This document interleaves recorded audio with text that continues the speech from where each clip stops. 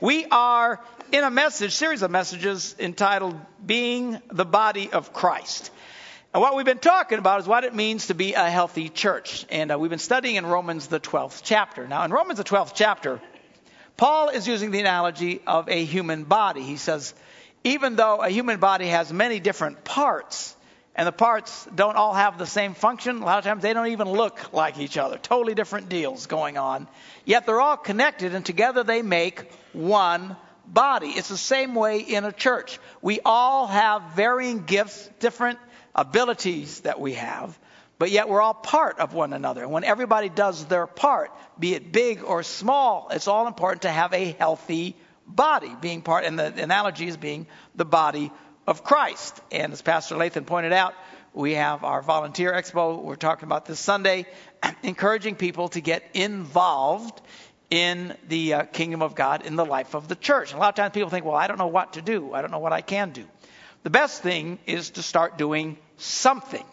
As you start doing something, that's when God can direct you. A lot of people sit around waiting for God to make real clear to them where and what they can do before they do anything. If you do that, chances are you will sit there your whole life and accomplish nothing. You need to get moving. The life of the Spirit in our lives is like the rudder on a ship or a rudder on a boat. It doesn't do anything if the boat's just sitting there. It's got to move. As long as the boat is moving, then the rudder has some effect on what direction you should go. So let me encourage you. Get involved, start moving, find some place. Even at some place you may not be for very long, but that you can start moving forward and God can start directing your life and to show you how he wants to use you to speak into the life of the church and to the lives of other people. All right? So now, we are in Romans, the 12th chapter. He starts out using the analogy of the body. Then he encourages everyone to start using whatever gifts they have. And that's when we read, if someone has a gift for this, that, or the other, that we're supposed to let them do what God's called them to do so we can all be an active part. But then he's been talking about what applies to all of us as a church, as an organism, as the body of Christ. And we've been in Romans, the 12th chapter, on verse 12 for a few weeks. We spent 1 week just on the first part of the verse, be joyful in hope. Then last Sunday we talked about what it meant to be patient in affliction. And this morning we want to pick it up with the next phrase where he says, a healthy church is faithful in prayer. What does it mean to be faithful in prayer? Now, as most of you know, in addition to pastoring here, I go many different places to speak about family and marriage all over the country and in the world. And but every once in a while, and usually this is in churches and stuff, but every once in a while a corporation will call me. I have a little clip that got on YouTube some years ago, and like some 3 million plus people have seen this thing. And every once in a while some company will see this thing where I'm talking about men's brains and women's brains and how people can communicate. They find it entertaining and informative, so I get corporations every once in a while who will call me. It's not what I normally do, but they offer me money to come talk for an hour, and I go and take their money. And sometimes they're really nice places. A couple of years ago, I was asked to speak for Burger King. They were having a retreat in Puerto Rico.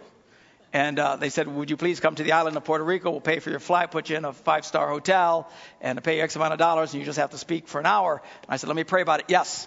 And so I do that from time to time. But I'll never forget when I was in Puerto Rico a couple of years ago, one of the other speakers that they had several speakers from around the country speaking to these people with Burger King. One of them was Greg Stubbe. Now, some of you who were at our men's conference last year will remember Greg. He's a war hero. He has an amazing story of adversity. And you talk about being patient in affliction. Here he was involved in, as far as I know to this date, the longest firefight that's occurred in the war on terror. These guys got involved in a firefight that lasted 6 days nonstop. And you can imagine, it's not like you take a nap for a while. I mean, this just kept going and going and going. And so I walk in and he's already talking and sharing this incredible story, how at one point toward the end of the firefight, he finally gets hit, and how he's with one arm pulling himself into safety as they're shooting at him, and in the other hand holding his intestines with his hand. I mean, it was like hoochie mama, you know, it's like a real heavy story. And how this guy, under incredible duress, pressed through and how he made it. And then he talked about all the surgeries that he had later, and he had some pretty gross pictures, if you guys remember, but, you know, big chunks of his body, big holes and stuff. He said, you know, I got to tell you, I don't look very good naked, man. He's, I got holes everywhere. So anyway, he's telling this moving story of how men like this are willing to do whatever it takes because they believe in what they're doing and the importance of fighting for what you believe in. And when he finished, this place of adult men and women all stood up, tears streaming down their faces, and clapping and cheering for this guy. And I'm thinking, oh, this is awful, because I got to talk after this guy. All right? You know, I'm supposed to be Mr. Ha, ha, ha, you know, after this. And I don't think, oh, what moron came up with this plan? So he's up there, everybody's crying, stuff like that. And finally, they sit down, and the MC gets up. He says, that was amazing. He says, okay, moving on to our next speaker. Please welcome Mark Gungor. And I thought, oh, man. So I get out there, and I walk out. I said, seriously, I said, it's hard to follow a guy like this. I mean, we're talking two different worlds. I said, apparently the only thing I have in common with him is apparently neither one of us looks very good naked. And and they started laughing. And then I had them, you know, and then we moved on to other things. So then afterwards, I got a chance to meet him. That's how I invited him to Green Bay here last year. But I was talking to him about this incredible firefight that he was in. And he was saying he said it was surreal. He said it was like a life and death video game. He said, we stumbled into these guys. He said, we knew they were there. But their modus operandi, because there was only like 12 of their guys in their little group or whatever doing recon. He says, and usually if we would engage with the enemy, they'd fight for a little bit, but then everybody just pull back and take off, even though there are going to be a whole bunch of them. So it's like we didn't know they weren't there, but we didn't know how many of them were there, but we just figured if we did engage, they would pull back. Well, they definitely engaged, but he said to our amazement, they wouldn't pull back. And they kept fighting, and there were thousands of them against this small group of guys. And they're fighting for 6 days, day and night, nonstop. He said it was like a surreal video game. He said, I'm on top of the, truck or whatever, like with a machine gun and shooting. And he said they would pop up out of the sand. You didn't even know they were there. They had all these secret little tunnels and stuff. And you're fighting, all of a sudden the thing would just pop up, and like 100 guys would come running out. You're taking them, and then pop up another one. He says it was unbelievable. They killed a lot of these guys, but this fight went on for a really, really long time. And I said, well, how did you do this? How does just a small group of guys take on thousands of enemy for this long of a period? And he says, we had air support. And I went, oh. See, because whenever a wave of them would come, because what happened, he says, the reason they stayed and fought is because we came across a major installation of theirs with all these tunnels that had all this intel and stuff like that. So they stayed to fight the whole time. But he said, if it got real heavy in one area, they would call in an airstrike. They would come in with the machine guns, clear out an area. They popped up somewhere else. They'd call in support. They'd drop some bombs over here. He said we ran out of ammunition several times. I think it was like 7 times or something like that. You can imagine nonstop fighting. And they would start running low on ammo, and they would call in ammo. And, of course, then these airs would come in, and they'd drop it in a certain spot. And then under fire, they had to go get the ammo because the enemy knew what the ammo was for. So just an amazing story of how these guys kept fighting and fighting and fighting under incredible odds.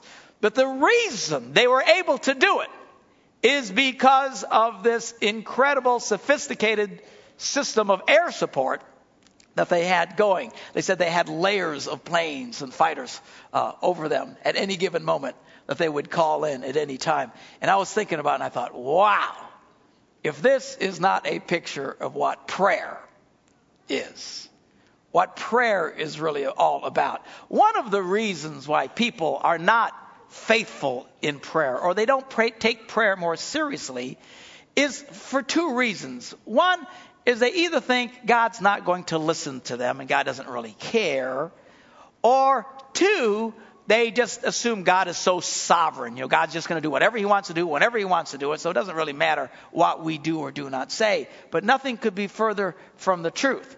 The reality is God has called all of us to be his representatives in the earth. And at times we are fighting against overwhelming odds. But the way we win is with our support, calling in specific things that God can do in our lives and in the people around us. And the point is we are the ones who call it in. Again, people get this idea that God will just do whatever he's going to do. But a lot of times, no. God made a choice a long time ago that the way he's going to affect the world is through people of faith. Okay? Not because, for any other reason than the fact that he's lifted us up to a place of real importance in the kingdom of God, which a lot of people don't understand. One of the reasons God decides to use people is because it's like the ultimate humiliation to the devil. Now check this out. One woohoo. Yeah, okay. So somebody's happy over there. Check it out. So what happens is, as you read the Bible, you get a picture of eternity. What happens is God is in heaven, angels, everything is great. Okay? Then one angel really gets full of himself. His name was Lucifer. Okay? And apparently he was quite the stud muffin. All right? He was good looking. And the Bible says, literally fell in love because he was such a beautiful angel. And everybody's like, woo, check this guy out. And he got so full of himself. He decided, I can do this. I can run all of this. I can be God. So he went out and he convinced a third of the angels to rebel against God. Now you got to stop and think what an incredible feat that is. It's one thing for Satan to dupe us. We don't know jack, okay? We're here. We don't know nothing. We're just a bunch of people walking around making mistakes all the time. But you can imagine, here are angels in heaven with Almighty God, experience stuff you and I can't even begin to dream of, and he gets a third of them to turn against God. What did he say to them? Did you ever think of that? Now, the Bible doesn't say what he says. We know what his motivation was. I'm beautiful, I'm beautiful, I'm beautiful, I can do this. But you got to kind of wonder if he didn't get people to question whether or not God really loves them. Because he's kind of the same thoughts he sticks in people's heads today, see. God doesn't really care about you. God doesn't really care about you. Somehow, anyway, he pulls this thing out. So they have this big rebellion.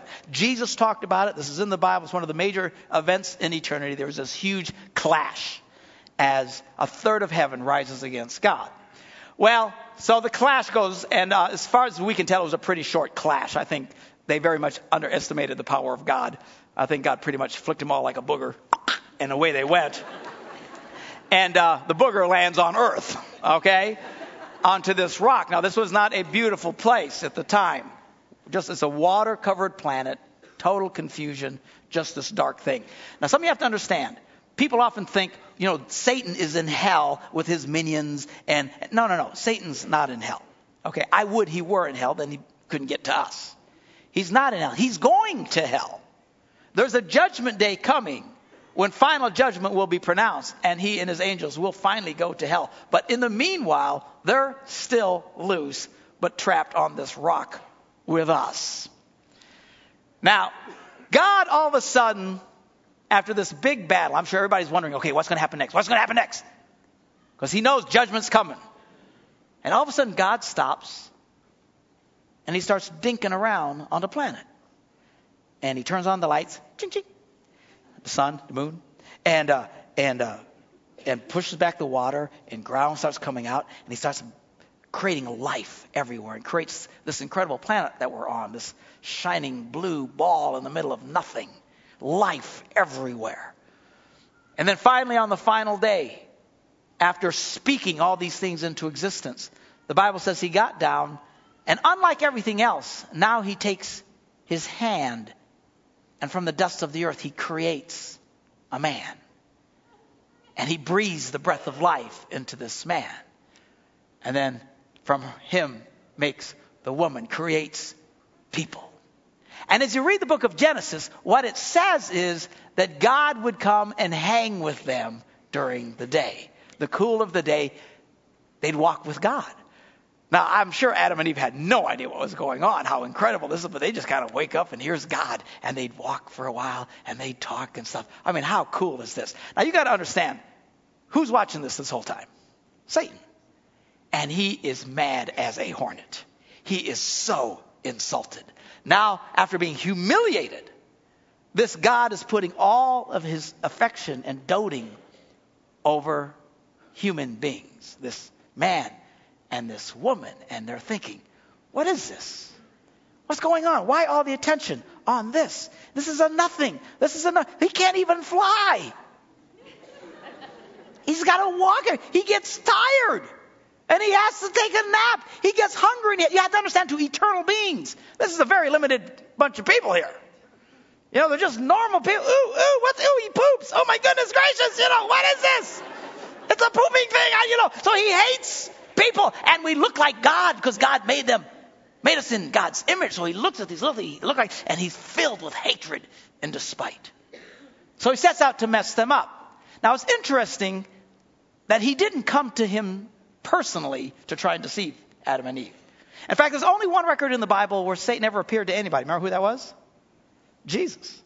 He came to Jesus when Jesus was fasting for 40 days, and Satan, because remember, Satan's extremely egotistical. He's not about to lower himself to get around just anybody. Here's the Son of God. Now I'll show up for that. But the rest of the time, so he didn't even go himself. He finds a serpent, speaks through the serpent to deceive Adam and Eve. And of course they fall, but immediately God rushes in and covers them and starts to protect them and promises them, if you will trust me, I will redeem you. And speaks of a Messiah that would come to take away the sins of the world. And said, if you will honor me and serve me, I will bless you. But if you don't, you will be a mess. And from then on, then mankind takes off. And for the most part, it's been an abysmal mess. And you have to understand, Satan hates people. Now, if you have any doubt of how much Satan hates people, look at regimes throughout history or people that we would consider inspired of the devil. The Hitlers of the world, the Mussolinis, the Stalins, the Pol Pots. Look what they do to people.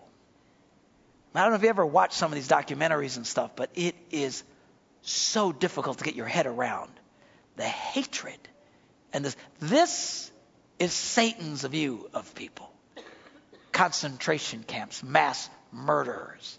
Every once in a while you hear about somebody who just goes completely nuts and goes on some killing spree and tortures and maims people. We refer to them as being inspired of the devil or even possessed of the devil. What happens when you see this? The violence and the hatred. This is what Satan thinks of you and me. He hates you with a passion you can't even begin to understand. And when he brings disasters in the world, you have to understand, when there's horrible things that happen in the world and all kinds of terrible things happen to people, you often hear people say, why would God allow that? Why would God do that? Hello, it wasn't God, you Nimrod. That is Satan. Remember, we're on this rock. God is moving here. Satan is still here. He's still not in hell. Jesus said, I've come to give you life and life more abundantly, but Satan has come to rob, to kill, and to destroy. So anyway, God comes in the form of human flesh, born in a barn.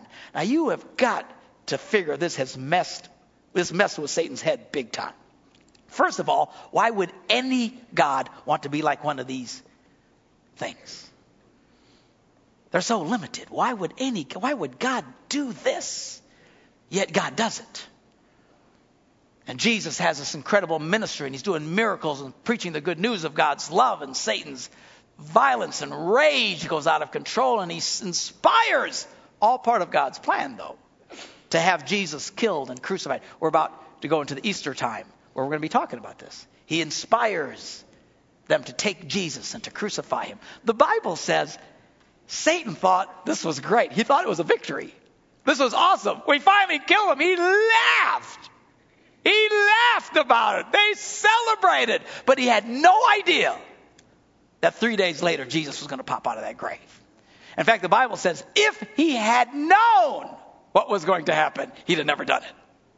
Isn't that amazing? But he didn't know what was going on. So all of a sudden, Jesus comes popping out of the grave with the keys to hell and death, complete final humiliation to Satan.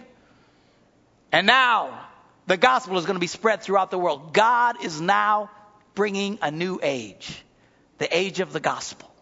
For the last 2,000 years, this incredible message that has changed the lives of so many people. In the midst of a world still struggling with evil, God redeems us by his grace. And the amazing thing is, I'm sure Satan thought, oh, no, now what's going to happen? Jesus is now, he's come from the dead, and now all this is going to be going on. Surely he's going to be sending some great angels, and they're going to tell the world, or there's going to be great signs in the sky. It's going to tell what's going to happen. And then to his horror and humiliation, he finds out how God's going to do it. He's going to use people. The very objects of his hate and scorn and despite. God says, no, I'm not going to send angels to do this. We're not going to zap things in the sky. I'm going to use these people that you hate, yet I love. You push them down, I will lift them up. And I'm going to use them and touch them to change the world in which they live. And every time God uses you, it's such a humiliation to the world of evil. It would be like in World War II when a German soldier had to surrender to like a black soldier or to a Jewish soldier. Remember, they hated them. They thought they were little more than animals. They despised them. They were the superior race, and yet they had to surrender to these people. Huge humiliation. It's like that when you start realizing who you are in the kingdom of God. Now, here's the deal. If the last thing in the world evil wants, Satan wants, is for you to realize who you are as a person of faith. He wants you to continue to think you're a nobody. You're a nothing. You're a loser. You're a failure. You're insignificant. You don't matter. Nothing you say will change anything, because the more he does that, the more impotent you will become in terms of your spiritual life. And instead of calling in fire strikes from heaven and God to move into people's lives, you'll sit passively and do little to nothing. The reason why we don't get on the horn and call in strikes from heaven into the lives of the people around us is most of us don't think much will happen. We think, well, God will do it on his own. No. God is waiting to use you. And in fact, God, if people refuse to ask God to move, do you know God won't move? He won't do it. This is on us. We have got to be the recon people going out. If we will call in the air support and the strikes, God will move in ways that will absolutely blow your mind. And it's great fun. The people who get this, the ones of you smiling at me going, are the people who know what I'm talking about. You pray, God answers your prayer. Just when things seem they can't go any other way but down, suddenly they go up. Suddenly when things seem like it's not going to go this way, they start to go this way. Why? Because you pray. You learn what it means to pray. And you're faithful in prayer. And you're motivated by prayer, because you see when you pray, stuff happens. Yeah.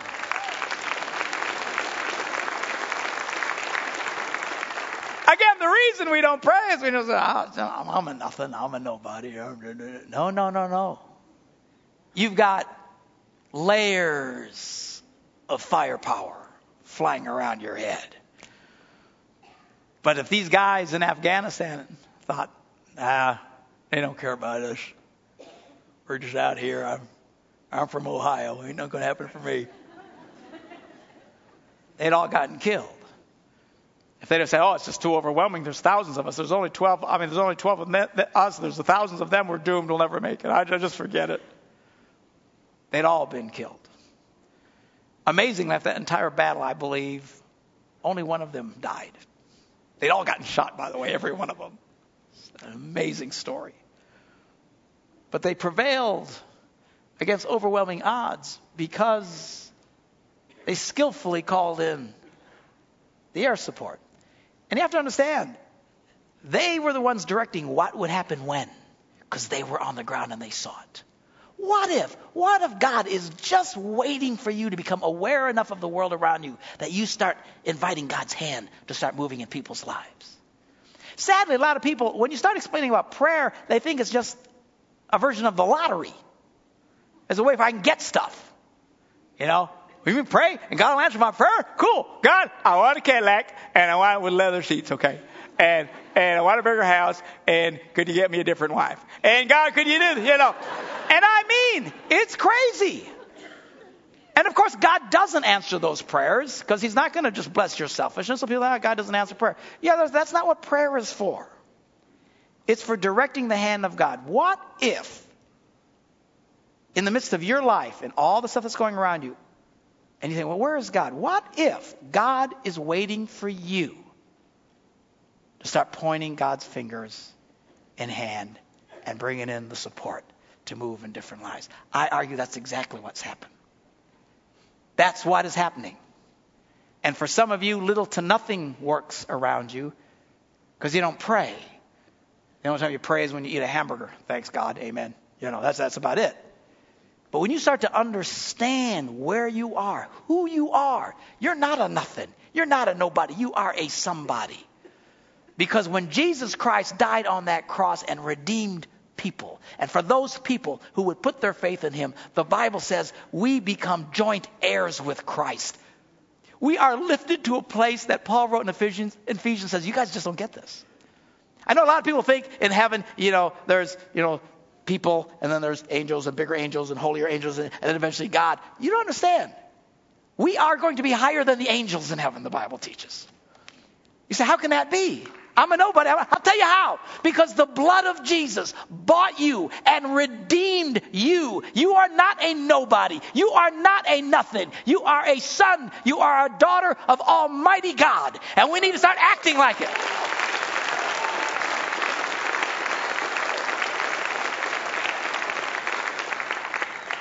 And the ultimate kicker is that we will be there on Judgment Day. And do you know who the Bible says will be the ones who will judge these angels who fell? People. We do it. You think God's going to judge the angels? No, God's going to say, these people you couldn't stand, these people you hated, these people who you despised, I'm going to leave it up to them. They're going to do it. You and I, if by God's grace we get there, we'll be the ones who will actually proclaim judgment on these beings who with incredible experience despised their blessings and instead criticized Almighty God. Wow. You get that picture in your head. You start realizing who you are. It will motivate you to be faithful in prayer. I'm going to invite the ushers to come at our various campuses and the musicians to come, and as we get ready to take our time of communion this morning. Now check it out. As I said earlier, I was simply guessing. I don't know. The Bible doesn't say what argument Satan used to convince angels to rebel against God. My theory is he got them to doubt whether or not God really loved. You say, why would you say that? Because it's the same thought that sticks in people's heads today. Satan's not terribly original. He finds one thing and he runs with it. But stop and think about this. Here God puts all this attention on people. In the midst of this big pause in heaven, you have to realize we're just in the halftime. We are waiting just before the judgment. They're all waiting for the final judgment to kick in. And instead of doing it, God starts playing around on earth and moving in the lives of people. And what God is demonstrating in front of a universe that he was accused of not really loving his creation. He's demonstrating to the entire universe, yes, I do love. In fact, I'll show you how far I'm willing to go to love. And he became a man like us. Suffered on that cross. God desperately wants to bless your life, to redeem your life. Because every time God shows up and shows his blessings in your life, all of heaven is watching. And if ever in eternity another creature rises up and says, I don't think God really loves, God will point to you and say, yes, I do. See, look at this guy. Look at this woman. Look at this girl. Look at this one. Despite all her failures, all her mistakes, look at her. Look at this guy, despite the wrong he did in his life, the mistakes that he made. Look at my love in them. We will be forever eternal testaments to the love of God. And never, ever, ever again will any creature be able to say, God doesn't love. That's the power that God wants to do in your life. And why he died on that cross. We're about to take communion. We're going to focus now on the body and the blood of Christ shed for us. I'm going to invite all of you to bow your heads in a word of prayer. Maybe you're here this morning and you've never really experienced what I'm talking about. You've heard about God, maybe you've even gone to church, but you've never really experienced God in your life. Because people, if you don't experience this wonderful grace I'm talking about, you won't be part of this glorious group that will be eternal testaments to God. You'll get caught up in the group that'll be cast into destruction with Satan and his angels. If you'll put your trust in Jesus and accept his forgiveness in your life, his redeeming grace into your life, you can know this wonderful grace we're talking about this morning. I'm going to pray a prayer and ask all of you to pray this with me. If you'll believe this from the bottom of your heart, you can start to experience God's grace in your life today. Let's pray. Dear Jesus, I believe you are the Son of God and that you loved me so much. You went to the cross and you took my punishment. I ask you to come into my life and to forgive me of my sins. I now surrender myself to you. Amen.